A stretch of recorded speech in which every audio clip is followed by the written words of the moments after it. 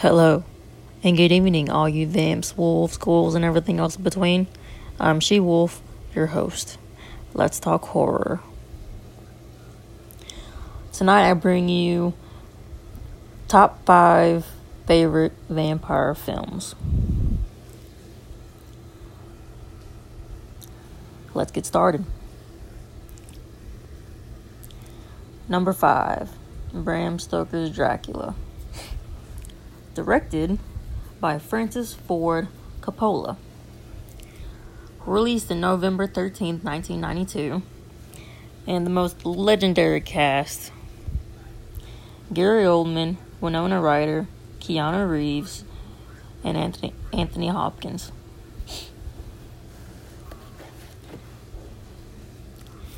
Count Dracula, a 15th century prince, is condemned to live off the blood of the living for eternity. A young lawyer, Jonathan Harker, is sent to Dracula's castle to finalize a land deal, but when the Count sees a photo of Harker's fiancée, Mina, the spitting image of his dead wife, he imprisons him and sets off for London to track her down. Now, if you guys haven't seen this film before, or haven't even heard of Dracula, this is basically one of the many films of the interpretation of the Dracula story. That he was known as Vlad the Impaler, because he was known for impaling his victims, and he was basically bloodthirsty. The bloodthirst part got to from where he would literally like it almost like he would literally eat dinner while his victims were dying, and when he impaled them, it took them forever to die. So he would just sit there and eat and watch them like a bloodthirsty vampire. But yeah, this is one of the many interpretations of Dracula, which is basically like a tragic love story. It's basically giving him a little more empathy to the audience. Like it's a tragic love story. I mean, after he comes home from the war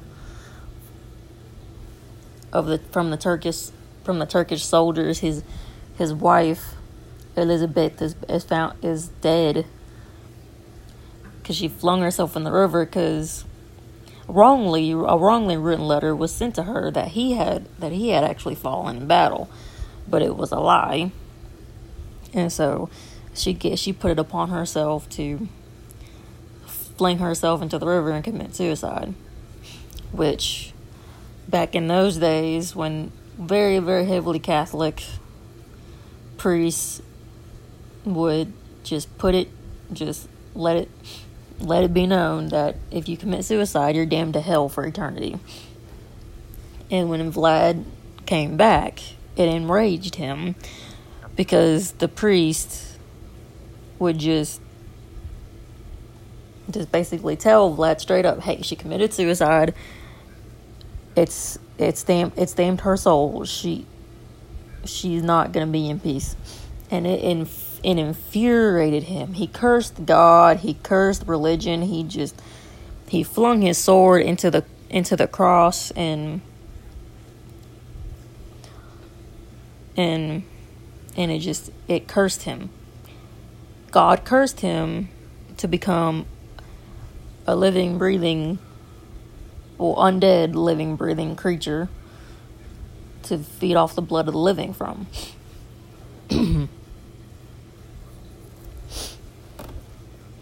And so, how many years was it? I think it was like 400 years later. He kept himself locked up in his castle, just wasting away. Then Keanu's character, a lawyer who came to finalize like I said earlier, Elaine Deal. And he came to have him sign some papers, and his place is just like dusty, filled with cobwebs, and it's just got a weird vibe to it, and just Keanu is just not all for it, which I wouldn't blame him. But after the papers are finalized, Dracula sees a picture. Excuse me. After he sees a picture of Jonathan's fiance, and it's Winona Ryder's character, Mina, and it looks like uncanny resemblance to his wife Elizabeth. And so he took it upon himself to go off to London and search her out, because after 400 years of mourning, he finally thought he could find love again with Mina, which it turned out being more like stalker-like and like manipulating. And I mean, yes, when Mina finally, after they got after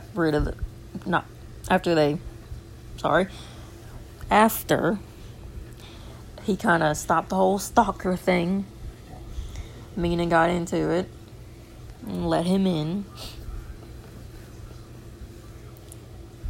and she started falling in love with him. And that is while, let me clarify, Jonathan's still not back, okay? Like I said earlier, he locked Jonathan away in his castle with his brides, and I say brides, they were more like concubines, because he didn't really love them.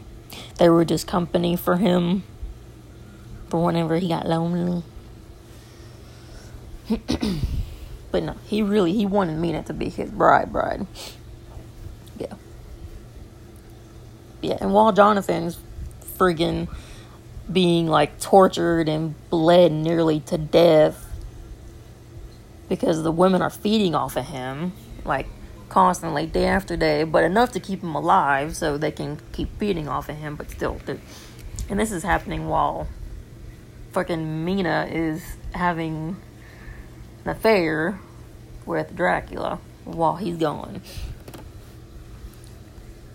And if you guys don't remember or don't know, Mina has a best friend named Lucy, which she was having a whole bunch of stuff going on with her, but while Dracula was trying to lure Mina in, but I digress. Which, really, this is number 5, but this is like one of my favorite interpretations of Dracula, because Dracula is just like a resemblance of like a lovesick vampire, and we've seen plenty of lovesick vampires in movies and TV. But just 400 years of mourning his dead wife. Good God. And then by chance finding an interpretation of her, and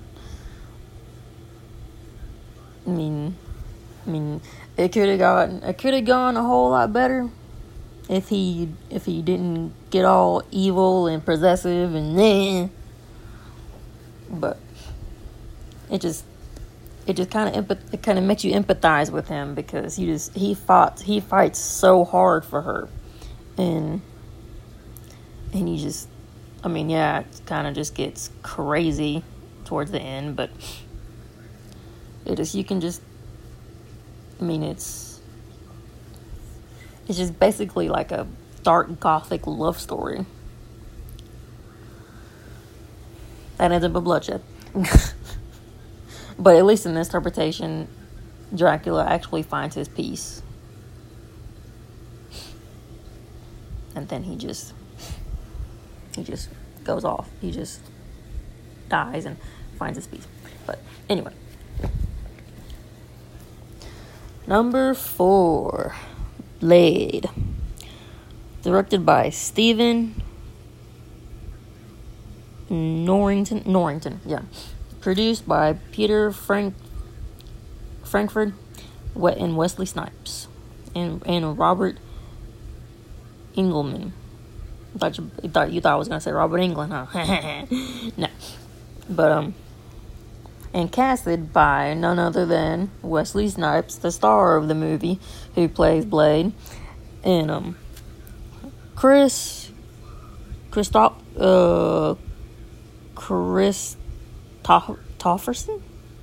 Sorry if I missaid your name. Stephen Dorff, Donald Logue, Sana Lathan, sorry, and in Bush Wright.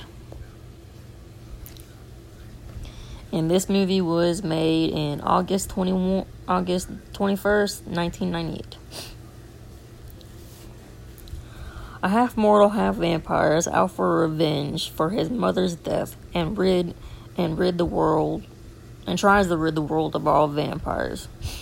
The modern-day technologically advanced vampires he's going after are in search for his special blood type needed to summon an evil god who plays a key role in their plan to execute the human race. Now,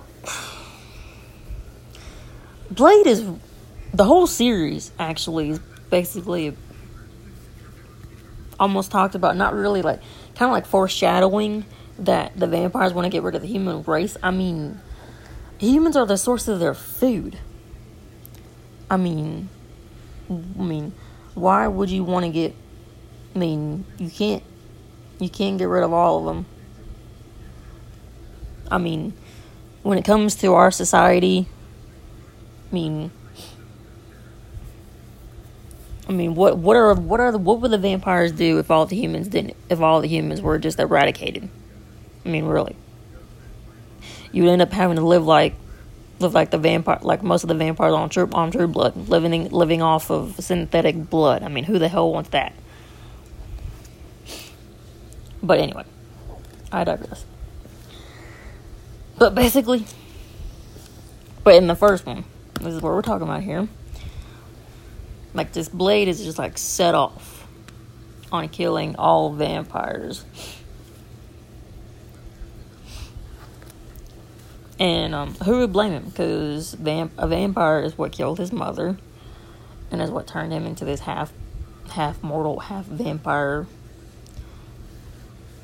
thing that makes him want to drink the blood of the living. And the poor guy, he always goes through this conflict of thirst, and you can just tell that he struggles a lot during the films, constantly. I mean, he actually lives off synthetic blood. I mean, I wouldn't really call it blood. I mean, he calls it serum, because he has to inject it into himself to curb the thirst. It's sad. But what's really funny about all these films is that he, in the end, like during the big battle scenes, he actually has to consume blood to make himself stronger. That's what I always find funny. Because something always happens to him. He loses blood. He loses a lot of blood, and he has to regenerate by having human blood. So I always think that's funny, and it always ends up making him even like 100 times more stronger. But to the actual point, to the first film, I'm so sorry, but yeah.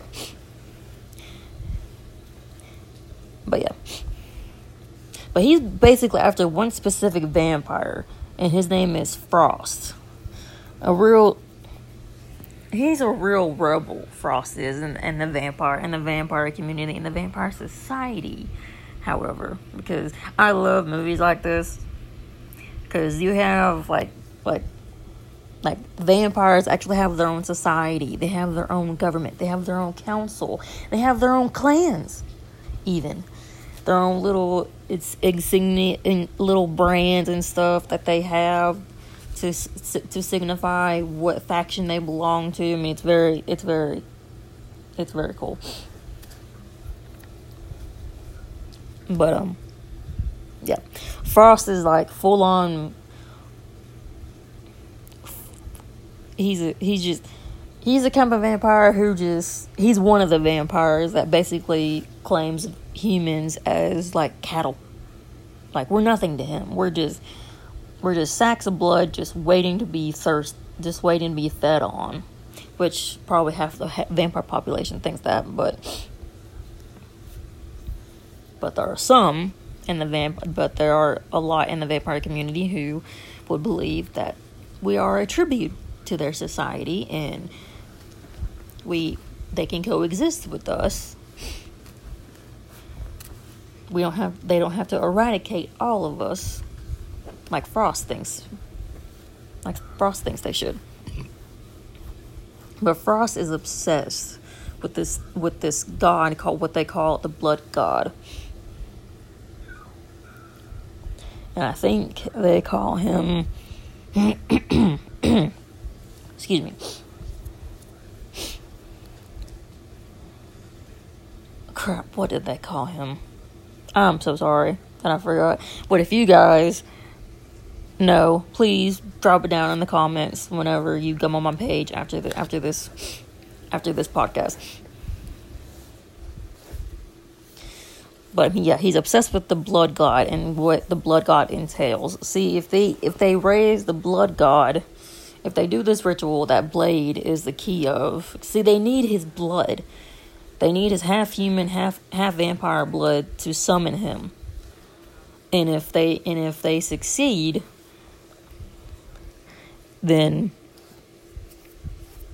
all the humans in the world would be eradicated. They'd basically be turned into vampires or dead, and it'd be absolute chaos. I mean, seriously, why do vampire movies like this? Why do the vampires always think that humans should be eradicated when they know we are the source of their food?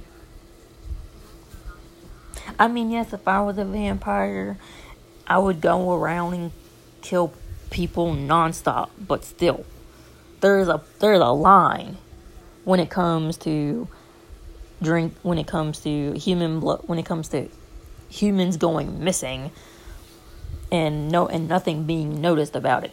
I mean, but when it comes to vampire movies like this, like Blade, they actually have connections with the police. So when some humans go missing, it's not even really noticed. But I'm sure if a lot of humans go missing, like hundreds and thousands, there'd be a little problem.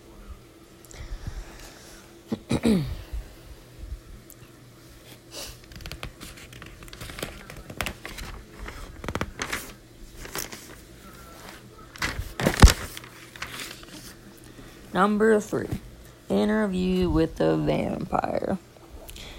See, this movie gives out the more eloquent side of vampirism.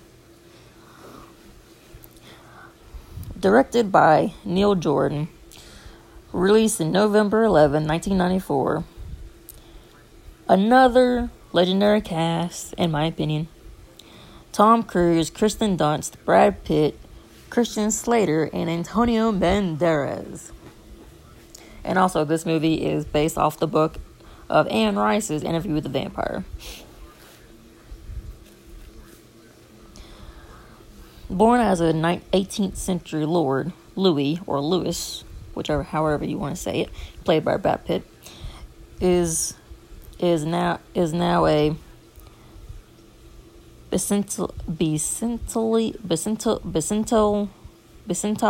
I am so sorry if I'm saying this wrong, Bicentile vampire, telling his story to an eager biographer, Christian Slater. Suicidal after the death of his family, he he meets Lestat, played by Tom Cruise, a vampire who persuades him, to choose immortality over death and become his companion. Eventually, gentle Louis resolves to leave his violent marker, but Lestat guilts him into staying by turning a young girl, played by Kristen Dunst, who's the addition to the family, breeds even more conflict.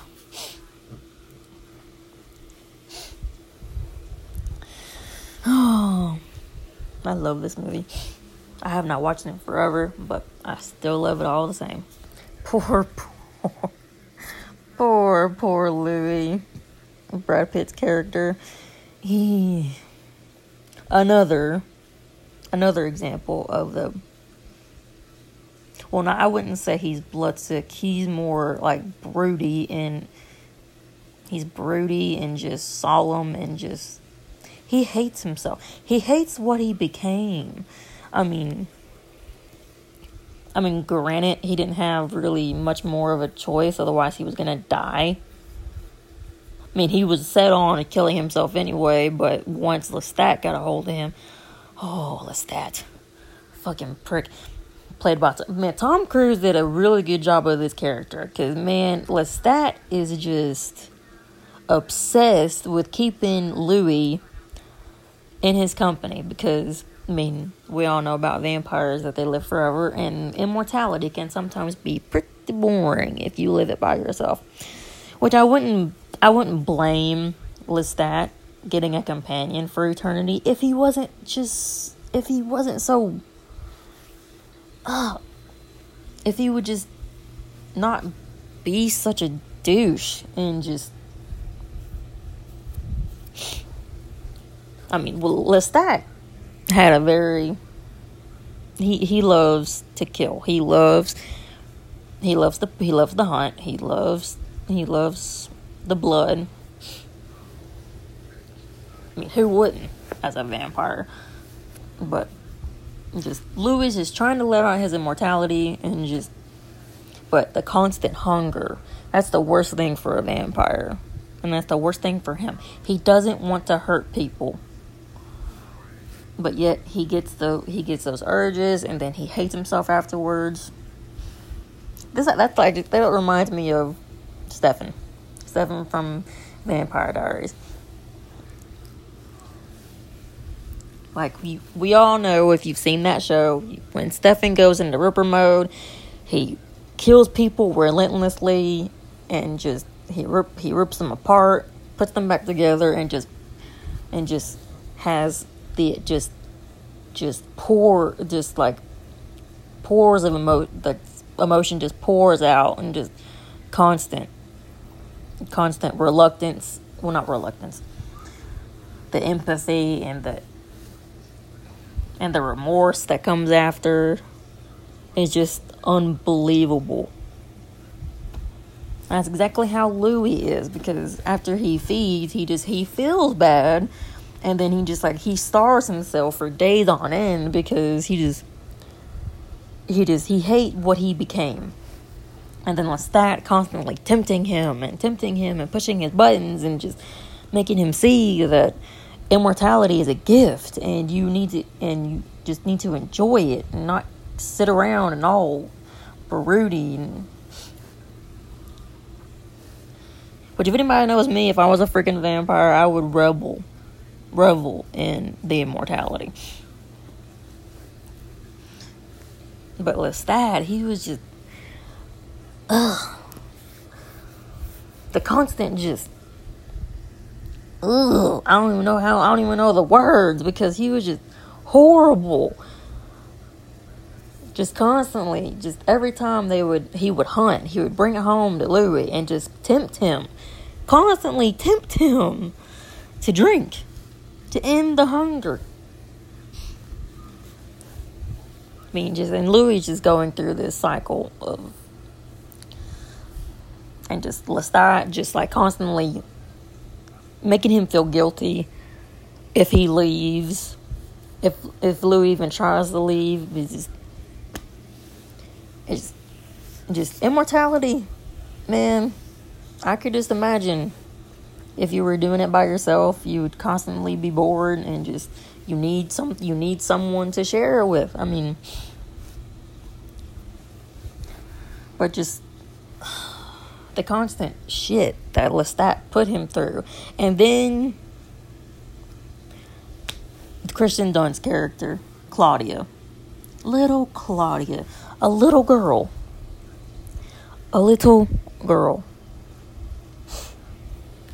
If there's one thing you do not do as a vampire, you do not turn a child. Especially as young as Claudia. Because, good God, they do not know how to... They do not have portion control when it comes to feeding. They do not. Because, man, every time she was hungry, she would just go. And she was constantly hungry. You had to keep her fed, like, every couple hours. God. Having a little girl like that as a vampire on your tail, you would constantly have to move. Because she would pile bodies, like, just pile bodies. I mean, it's ridiculous. And then, Louis and Lestat, and especially Lestat turned her because Louis was going to leave because he got tired of Lestat's shit. And he turned Claudia just out of spite, so he wouldn't leave because he knew Louis would help take care of her, and he wouldn't go anywhere. Louis was literally trapped, and so was Claudia.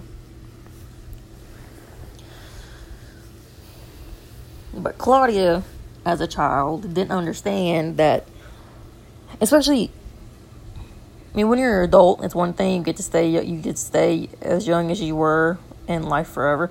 But as a little girl, she can't age anymore. She can't grow older. She can't get taller. She can't gain things that a woman had that she was eager for. And this got her curious about. One night, she got curious about a woman that she saw in a window, the body she had, and she wanted to be her. She wanted to become her. She wanted to become that woman. She wanted to have the body, the face, just everything that a woman was. She wanted to be. And so, one night,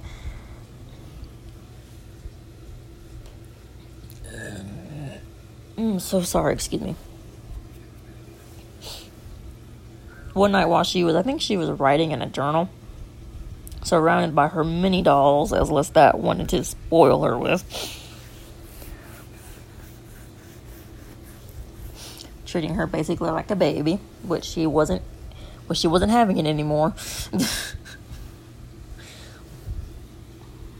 And Lestat was trying to butter her up because he had made her mad, which he always makes somebody mad, and then he wants to butter her up, and then she has a tantrum like all children do when they get angry, throwing all her dolls on the floor, and then they found there was the girl that she had found, and she kept her in the bed to rot. Like it was gonna do anything for her after she fed. And she just got all upset because she got obsessed with the fact that she can't grow up. She can't, because she had been a vampire for who knows how long. And She hasn't gotten taller. She hadn't gotten older. She hadn't aged at all. And it put her into a frenzy, and it made her hate Lestat. And Lestat's the one that turned her, but Louis's the one that almost drained her to death. But she didn't hate Louis because Louis was her favorite. She loved Louis like a father, or maybe like a brother. But so they made a plan to kill Lestat, because he just, whatever they do, however hard they tried, he would not let them go. Because Lestat was just obsessed with having someone with him at all times. But I'm not going to spoil it for you. So, if you haven't seen the movie, you need to watch it and see for yourself what happened next. Number 2. Queen of the Damned.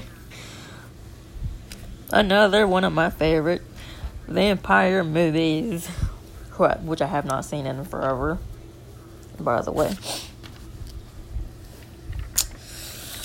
But it was directed by Michael Rammer, music by Richard Gibbs and Jonathan Davis. Speaking of the music is awesome. I think the music is very unique among all films that's ever made, especially vampire films. I mean, it's very good. Love the music in it. This movie was released February 22nd, 2002. And the cast, rest in peace, the R.I.P. Alea, Stuart Townsend, Margaret Maru. I'm so sorry if I missaid your name. Vincent Perez and Lena Olin. This movie follows the legendary vampire Lestat, played by Stuart Townsend. And by the way, this is a different version of Lestat, by the way. Not the Tom Cruise version. Who has reinvented himself as a rock star in the contemporary American music scene. His music awakens Akasha, played by Alea, the queen of the vampires, and inspires her desire to make Lestat her queen. Akasha malevolent power. Akasha's a malevolent power. I'm so sorry. Is so great that all the immortal vampires must stand against her if they want to survive. Meanwhile, a young London woman with a fascination for the dark side, played by Margaret Maru, falls in love with Lestat. Again, this is another one of my favorite films, and this is a different version of Lestat. Not the one portrayed by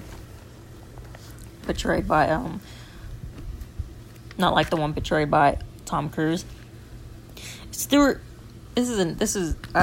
liked Stuart Townsend's Lestat very much. He did a really good job.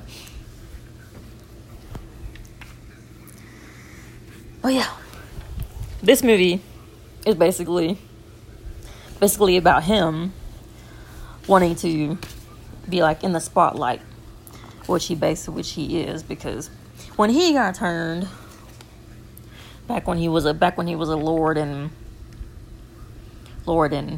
like France, I think, like in the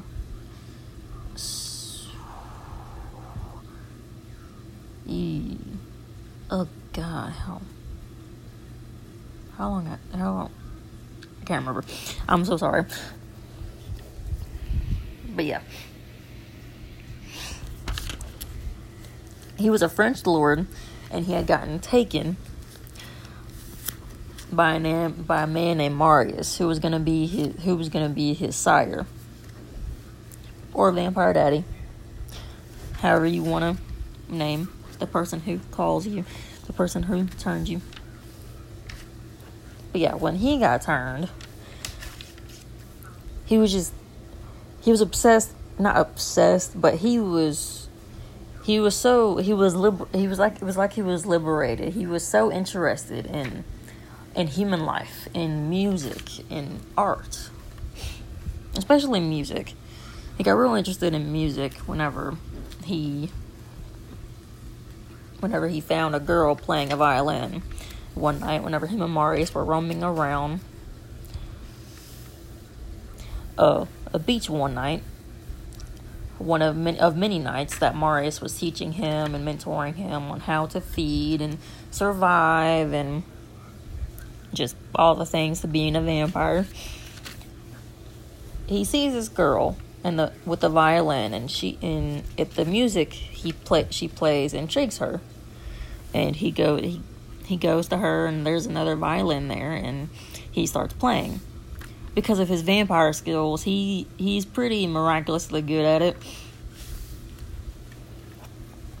But then his vamp eyes come out, and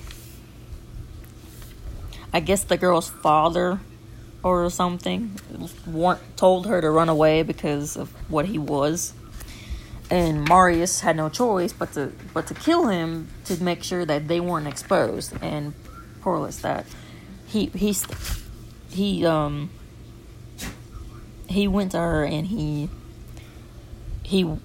didn't want to kill her, but he ended up snapping her neck, and it made him feel terribly guilty.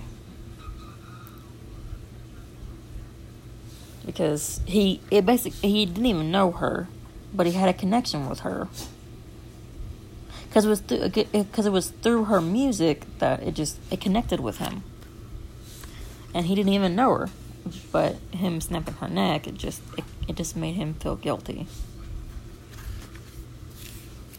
And not only that, Marius kept telling him that you can't be known to the world. You have to be dead to the world because you're a vampire and you have to feed off the blood of the living. And that causes attention when you feed and people find out what you are. A monstrous, fanged, crazy-eyed beast. Which in Marius's way, it was the way he was protecting humans. In his logic, in his teachings.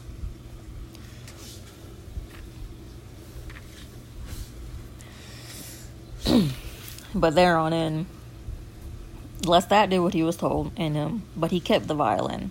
He kept the violin that the girl played with, because just to have her in his memory. And he would play, he would practice, and he got really good. And then one day, or one night, his violin playing kind of got the attention of a statued like Akasha, who was played by Alea. Now, Lestat didn't know anything about Akasha until that night, but she was put to stone because, see, this is cool. I mean, when vampires like die in a way, they like turn, or when they just, I don't know what happens to them. I don't know how it happened. She turned to stone one day.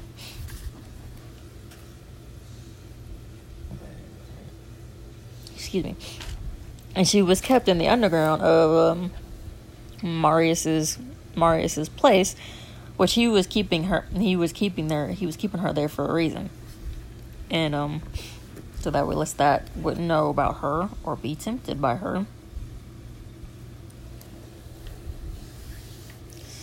But yeah, he found her in her statue form, and Lord behold, she moved. Granted, it was just her arm, but she was giving him a taste of her blood, and he did. Stupidly, Marius sensed it and tried to stop and stopped him. And now they had her blood in his system and made him pretty powerful. And this causes Marius to warn him that Akasha is not someone you need to mess with.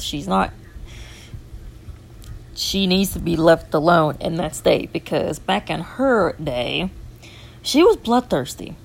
And just like Frost from Blade, she thought of humans of nothing but food. And that they need to, but not that they need to be eradicated, but they need to be more like slaves. Like they needed to live underneath vampires, because vampires are known to be apex predators.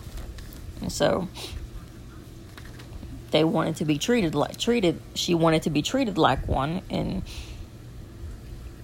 to be ruled, and to rule, and to be respected, and to be feared. More feared than respected. But I digress. But Lestat got tempted by her blood, as Akasha wanted. It made Marius want to leave him. And this enraged Lestat, because leaving a vampire alone, especially for eternity, especially from the one that made you, it's lonely. It's very lonely. And vampires can keep a grudge for thousands of years, or how long they've been alive.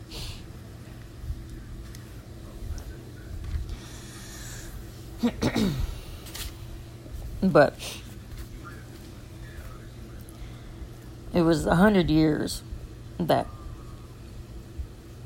he had Lestat seen Marius, and he actually had put himself to sleep for those 100 years, and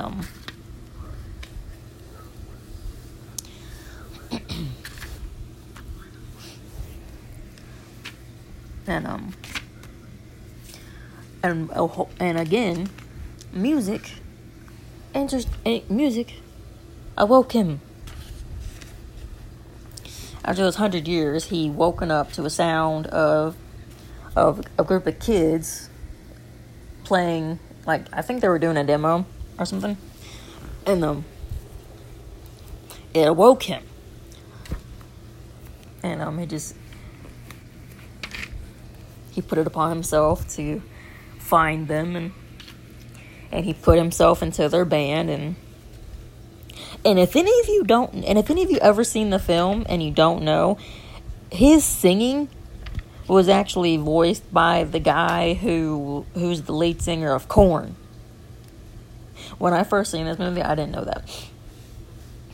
But if you have seen it and you didn't know, or if you haven't seen it and you still didn't know, that's who it is. The lead singer of Korn. Yeah. And speaking of Lestat's voice in the movie, his voice attracted a lot of people, even the vampires. And speaking of the vampires, his music, and he made himself public. Not just himself, but he made the whole vampire community public after he got big and had his label and stuff. And when people didn't really believe him, they thought it was just a gimmick. But little by little, everybody starts to believe it, because he starts spouting out vampire secrets that he should not be spouting out. And this makes all the little factions of vampires,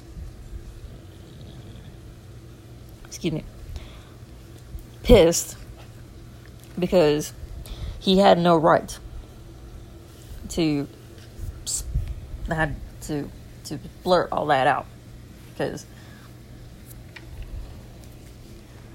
if humans, like in this lifetime, if humans found out that vampires existed, how would you think they would react if they knew? I mean, just like in True Blood, when vampires came out of the coffin, there was constantly people trying to kill them, and well, not constantly, because a lot of people were scared of them. But, there were people, wanting to, exterminate them. And, that's something the vampires don't want. Especially with how the weapons that our government has and just all that. There's a reason why vampires want to be left alone and kept secret. But, yeah. Him spouting that shit out pissed them off, and they try to go after him.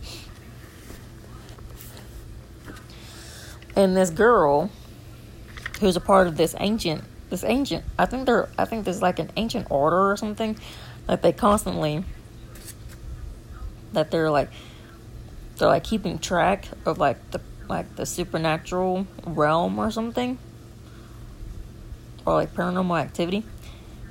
They observe it and stuff. She's studied him, and when she discovered him, she felt interested in him, and she tried to look for him, and putting herself in danger, obviously. And when she finally found him, he tried his hardest not to get attached to her. But him, and with him and human beings, he's so interested in them because they're so fragile and they don't live long, and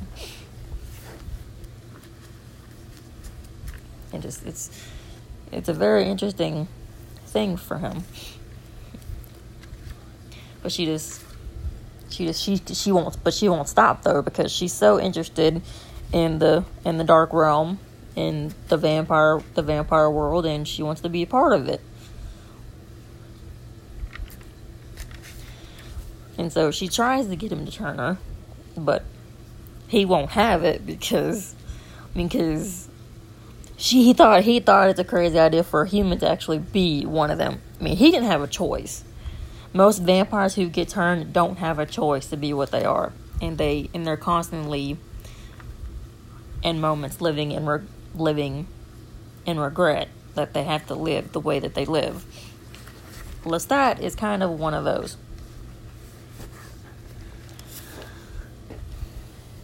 Yes, he still lives off of human blood and stuff, and he kind of enjoys the kill, but still,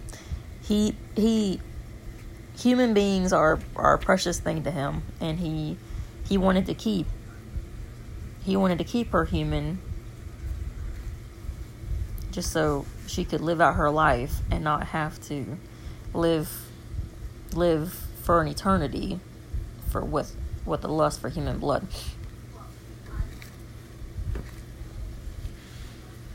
But deep down inside, he wanted someone with him. He wanted to share his immortality with someone.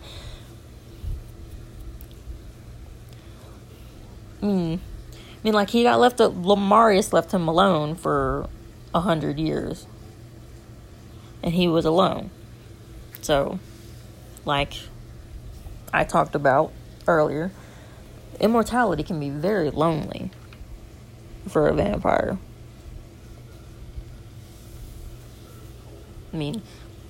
Immortality is really kind of boring, like I said, and it's really not enough to live forever if you don't have someone to live forever with.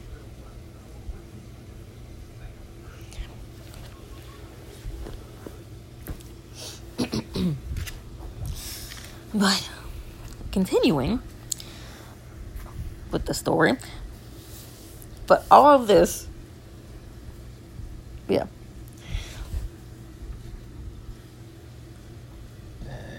Oh, excuse me again. I'm so sorry, you guys. yeah, continuing on with the story. Akasha, again, later on, because of the uniqueness of Lestat's music, it woke her up. She awoke. And just like I said earlier, when it woke her up, she was obsessed to making Lestat her king and ruling the human race. So she finds him and she takes him away and tries to tempt him into becoming her king and making human beings their slaves, or because to her they're just like cattle. But it doesn't take long for Lestat to realize that she's not here for him, really. She's just here to rule the human race as she thinks is right. And there's a small faction of vampires who vow to kill her. Marius is one of them.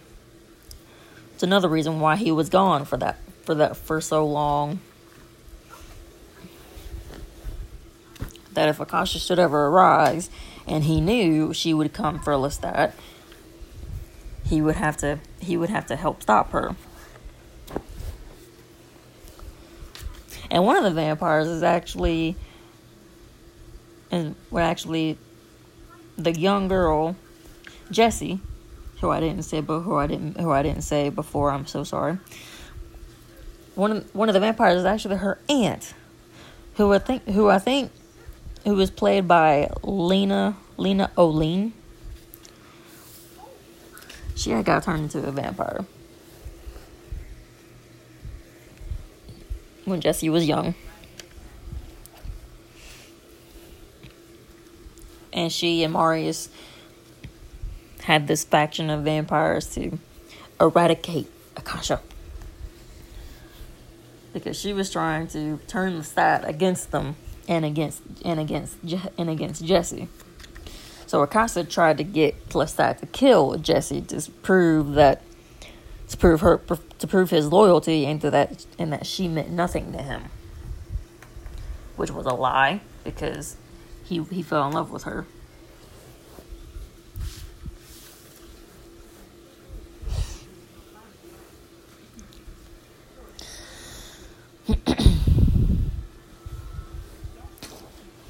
But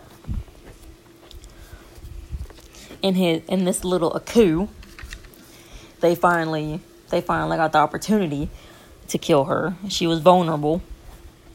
And what's cool is that when she offers her blood, she is vulnerable, like I said. And so they rush to feed on her to death, because once a vampire gets fed on, especially a vampire as powerful as her and as old as her, she basically turns to dust. And especially with the powers that she has, she could walk into the sun. She can walk in the sunlight. She could live in the daylight. I mean, drinking enough of her blood could let you live in the sunlight. And so they fed on her just enough to kill her. But it's always said in the film, if you kill her, that you'll take her final death with you.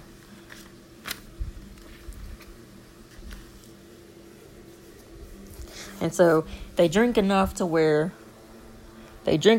to where they won't die, but enough to where she will. And so they finally drank enough to where she just like evaporates into dust. But one of the vampires, Jessie's aunt, Margaret, I think is what her name was. She took the last of Akasha's blood. But it doesn't kill her per se. It basically puts her to sleep.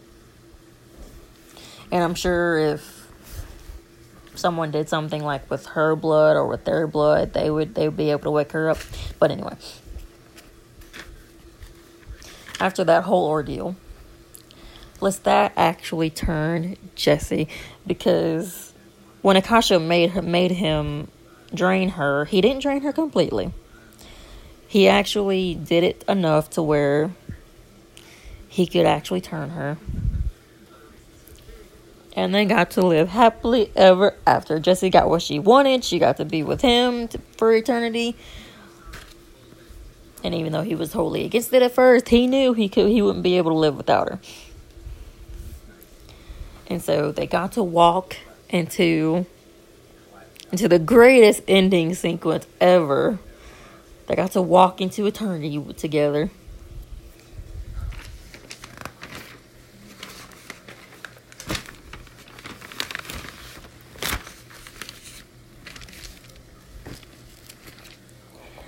And finally, we're at number 1. Underworld! This is my top number 1 personal favorite vampire movie ever. If you have not seen it, what have you been doing with your life, people? Seriously.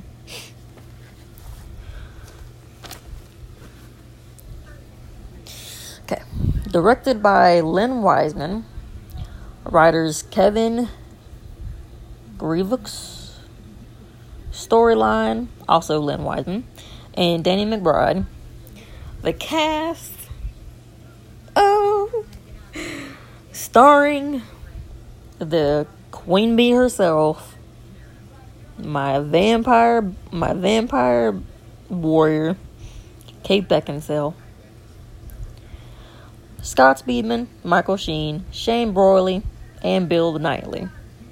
He plays a great fucking villain, by the way. Great villain. Selene, a vampire warrior, is entranced in a conflict between vampires and werewolves, while falling in love with Michael, a human who is sought by werewolves for unknown reasons. Those reasons being his blood, by the way. Now, if you have not seen this damn movie, I'm going to spoil the shit out of it for you. But see, Selene is a vampire warrior, or death dealer, as they like to call the gun-wielding vampire warriors in their coven. Or covens. There's several covens. Again, this is one of my up top favorite vampire films ever. Not just because of Kate Beckinsale. If anybody knows me and they know I fucking like Kate Beckinsale, or love Kate Beckinsale, that is not the only reason why. It's the story. Because Selene, as you know, like I just said, a death dealer who is in this coven of vampires. Clan, coven, faction. There's plenty of things a group of vampires are known for. But she's been a vampire for 600 years, because she was actually put in the middle of the war, really, because her family, or her father anyway, was actually connected to Bill Nighy's character, Victor, who was basically the leader of the coven at that time, 600 years ago. He had found Selene and turned her because